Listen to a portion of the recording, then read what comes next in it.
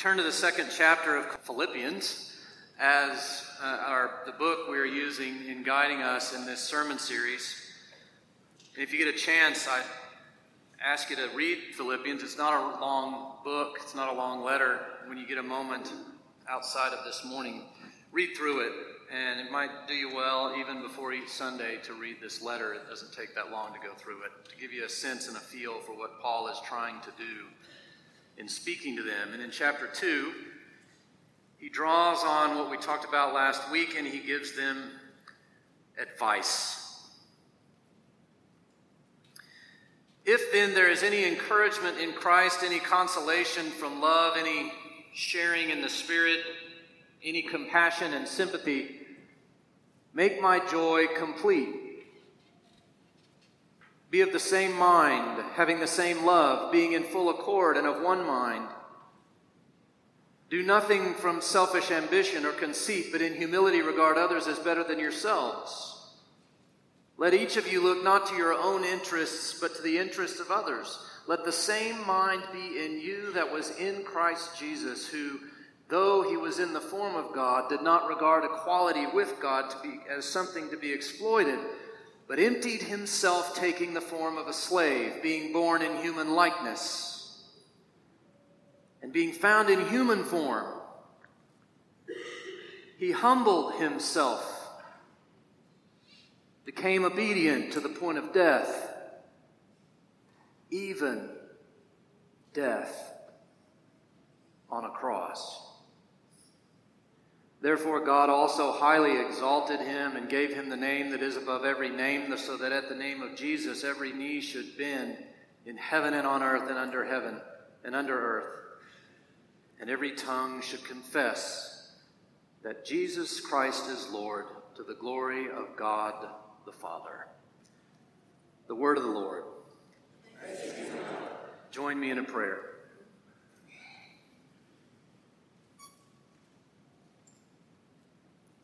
So far, O Lord, we've stuck with this series. We've been challenged by it, and it is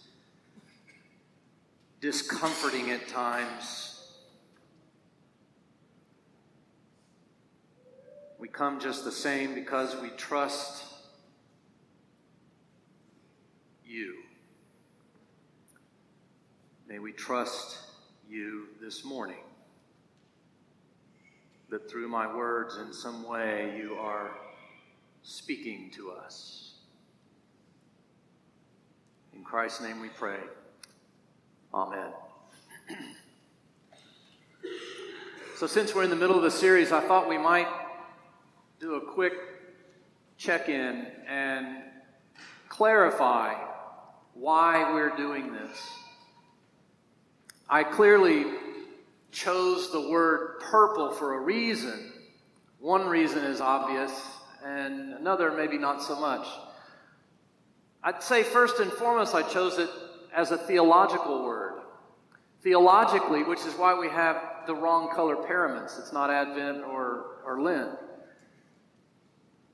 Purple in theological language refers to preparation, formation, reflection, which is what we do in those two seasons. We're being formed, we're preparing, we're reflecting. And so that's why, in one sense, I chose the color. The other one is obvious. The other one has to do with what's going on out in the world, red and blue. But I want to make sure that it's not misunderstood. Purple does not mean a blending of red and blue so that you cannot no longer distinguish between the two. That's not what we're trying to get at. Instead, we're recognizing that the church is made up of people from all over the spectrum. And yet, Christ calls us together in community. What are we supposed to do about that? In other words, I don't believe that a church is brought together in order to necessarily create some political agenda. I believe that the church is brought together by God in order to build relationships, to build a relationship with God, to build our relationships with one another. God seems adamant about that. As my friend and fellow pastor Blair Money once put it, often community happens when the person you don't want to deal with ever at all lives there all the time. I think that's true. The last person you want to deal with at all lives there all the time. So I hope that in this time together, you're being challenged to look at yourself and how you react to other people, how you treat other people, how you relate to other people. That's what we're doing. So let's turn to Paul again in the Philippians. We're not quite sure of what the conflict was in the Philippian church, but we do know that there was some conflict. It wasn't as big a deal as like what was happening in the Corinthian church, in the church in Corinth. I mean, that one made the front page of Dallas Morning News and Houston Chronicle and probably Time Magazine, and that was big stuff going. It wasn't that big, but there was something, and there was enough distraction and conflict that make Paul write about it at some level in his letter to them. In his commentary on the letter itself, Fred Craddock points out some of the things it might have been that was going on in the church. One of the things he says is it might have been centered on two of the main leaders that Paul had appointed in the church. He appointed two women and leaders in the church, and they didn't see eye to eye on everything. And so Paul mentions that in chapter 4 when he says, I've asked them to have the same mind. And maybe the conflict is related to that or completely focused on that. That may be it. He also says it might be because of all the preachers that came in after Paul that preached a different message, that pulled segments of the church, in a different direction, away from what Paul had been teaching them, and were teaching them practices that weren't true to the faith and all of that, and Paul mentions that one in chapter 3, and it may be about that. It may be that, just the relationship of the congregation to Paul himself. I mean, churches' relationships to their pastor is complex, and sometimes people feel all kinds of things, like they're not part of the inner circle, or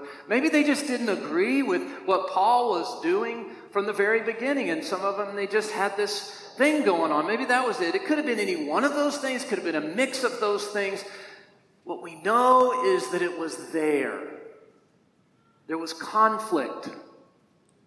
And whenever there is conflict, blame always seems to show up. You did this, and so it just ruined my blood. Well, I wouldn't have done it if you hadn't have done the thing that you did, and the whatever. And they said, well, if you, and then you, and I, and then blame. Blame's an interesting thing. We love to do it. But have you ever really thought about what difference blame actually makes? I mean, what kind of difference does blaming actually make? I'm going to suggest that blaming, the only difference blaming makes most of the time, is it removes you from any personal responsibility and puts the focus on someone else. That's really, most of the time, the only thing it really accomplishes. It puts the focus on someone else and removes you from any personal responsibility whatsoever. In his book, A Failure of Nerve, that I'm using as part of this series as kind of the guide, Rabbi Edwin Friedman talks about the reciprocal relationship between blame and personal responsibility. He talks about it this way. He says, families who tend to blame more and more also become less and less able to take responsibility for themselves. The more a family blames each other for its own problems, the less each member of the family is able to be responsible for themselves. It's a reciprocal relationship. You did this, and so it just ruined my day. Well, you're too controlling. Well, you make me late every time we go anywhere. Well, I wouldn't make you late if you did. It goes nothing is learned from a conversation like that, except for maybe not to enter the conversation in the first place. That may be the only thing that is learned. And what happens is families will devolve into a place where no one is listening to anyone at all. Societies function the same way. Same thing. A pattern of blaming perpetuates a pattern of blaming and less personal responsibility. The easiest target, it's an easy target, and we gripe about it all the time. Every time an election comes around, what do we gripe about? The ads. Political ads. What has been the lure for the longest time now? If you want to win, what do? You put as much blame as possible on your opponent. If you do that, you will win. If so-and-so gets elected, they're going to ruin everything. They're going to do this, and that'll just ruin everything. If so-and-so, well, what are you going to do? Well, I'm not going to do that. So you should vote for me. That's the lure. Whether we like it or not. And the wildest crazy. It is crazy. And the craziest thing about it is, it works. We eat it up. If we didn't eat it up, it wouldn't continue. We eat it up. We jump into it like a fish to water. What would happen if instead of placing blame, we began practicing personal responsibility for our own condition, whatever that condition might be? What if instead of blaming opponents, we simply stated what we're about? And then when the news reporter comes and says, well, did you see what your opponent's doing? Yeah, that's too bad. I wish the best for him. I hope it goes well. But here's what we're about. Not let him derail. What would happen? Here's another example. A couple goes to parties, right? They go to parties. And quite often when they go to parties, this is one of Friedman's examples. Quite often when they go to parties, the husband gets drunk and embarrasses his wife, right? Happens. But it happens often. And it happened that particular night. And so the next day, what does the wife do? Blames the husband. Why did you embarrass me again last night? And we could play this conversation right out. Why did you embarrass me last night? What are you talking about? Well, you did the same thing you just did. You got drunk, you embarrassed me, and what? It's a party. We're supposed to have fun. You're being ridiculous. And it just goes, no, I'm not. Yes, you are. And you always do that. I don't always do it. You remember last July, I didn't do it at that party. You're right. It's where it goes. It goes nowhere. No one is listening. You. What would happen if instead of blaming, she stood up and said, we've talked about this before, and I've decided that you have every right to make a complete idiot of yourself. You're a grown man after all. So next time, I'm going to take my own car so that I can leave. And I had to amend this from 9 o'clock because someone was really worried about him. And I'll get you an Uber.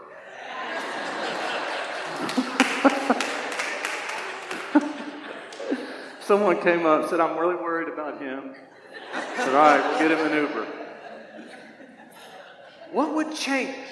Which method do you think has more potential of someone listening? May not listen. But which has more potential? Which actually changes things? say the one where at least one of them took personal responsibility for their own condition. Stayed engaged, but this is the kind of thing Paul's getting at. This is what he's working at with the Philippians. It's not abundantly clear on the surface level. You have to think about it, but when we kind of realize that there's stuff going on in the Philippian church, what does Paul do? He doesn't step out and start blaming. He instead finds their strengths, the potential he sees in them, and he lifts those up as encouragement. Be of the same mind, he says. Humble yourself. Put the other's interests in front of yours. Look not to your own interests, but to the interests of others. Because I know you can do it. He sees that potential in them. He's trying to help them maintain a certain posture with one another. You really understand that? We got to look at each one of these. When Paul says be of the same mind, he's not saying have the exact same opinion. He's not saying agree on everything. That's not what he's saying. That's why he says let love, that's why he says have the same love right after it. That's all put together. He's building an identity. He's saying have the certain posture, a certain orientation around one another. When he says, look not to your own interest, but to the interest of others, he's not saying place someone else's opinion above yours. He's not even saying, look to their opinions. He says, look to their interests. And what's the one thing that everyone is interested in? What's the one thing we universally want? We want to be heard. We simply want to be heard. And we hope that there is someone out there who cares enough to listen to what we have to say. And when that actually happens, it changes things. Paul is simply trying to reorient us so that we can listen to what someone else has to say. Let me ask you, when's the last time you sewed your mouth shut and tried hard to listen to what someone else has to say without trying to figure out what's wrong with their argument? When's the last time? It's the last time you paid attention to someone in such a way that they know you're actually paying attention. That's what Paul's trying to get us to do. Look not to your own interests, but to the interests of others. In other words, give them some room. Give them the mic for a minute. Let them speak. See what they're going to say. And as soon as you start to get that, you start to kind of read through this letter and you start to kind of feel this sense of what Paul is calling us to do, this posture, this orientation to one another, this mature place where we own our own condition, take responsibility for our own actions, but not disengage from someone else, keep their interest up there with ours. When you get that, you start to say to yourself, I think I can do this. I think I can do it. I think I can do that, be of the same mind, have the same kind of orientation. I think I can work on that. Look to the interest of others rather than my own interest in that sense. I get that. I think I can work on that. I think I can blame a little less and maybe listen a little more. I think I can do it. I got it. I think I've got it. And that's when Paul drops the line to end all lines. He could have just stopped right there. I almost wish he had. But he takes it to the nth degree. He goes all the way. He says, let the same mind be in you that was in Christ Jesus, who humbled himself, though he was in the form of God, humbled himself, became obedient, even to the point of death, even death on the cross.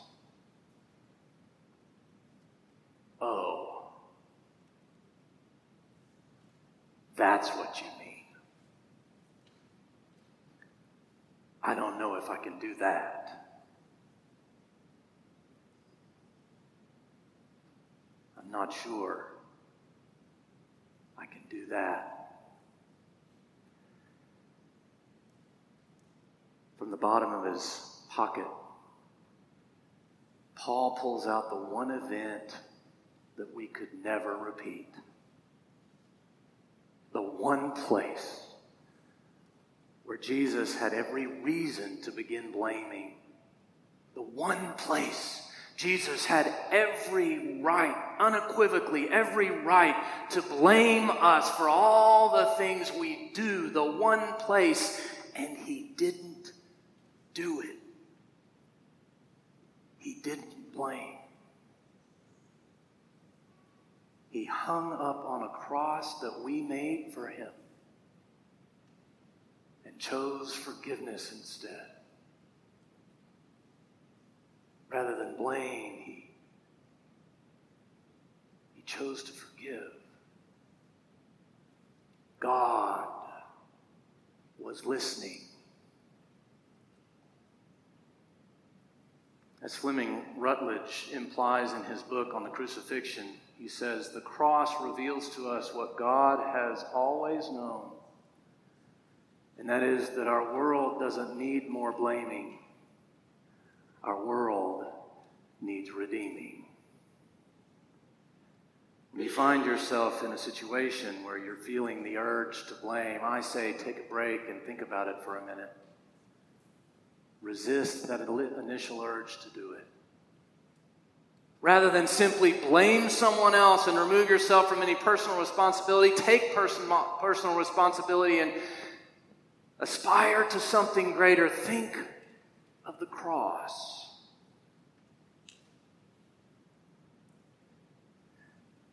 Because our world doesn't need more blaming. It needs redeeming. As impossible as it may seem, let the same mind be in you that was in Christ Jesus our Lord. Be a purple church.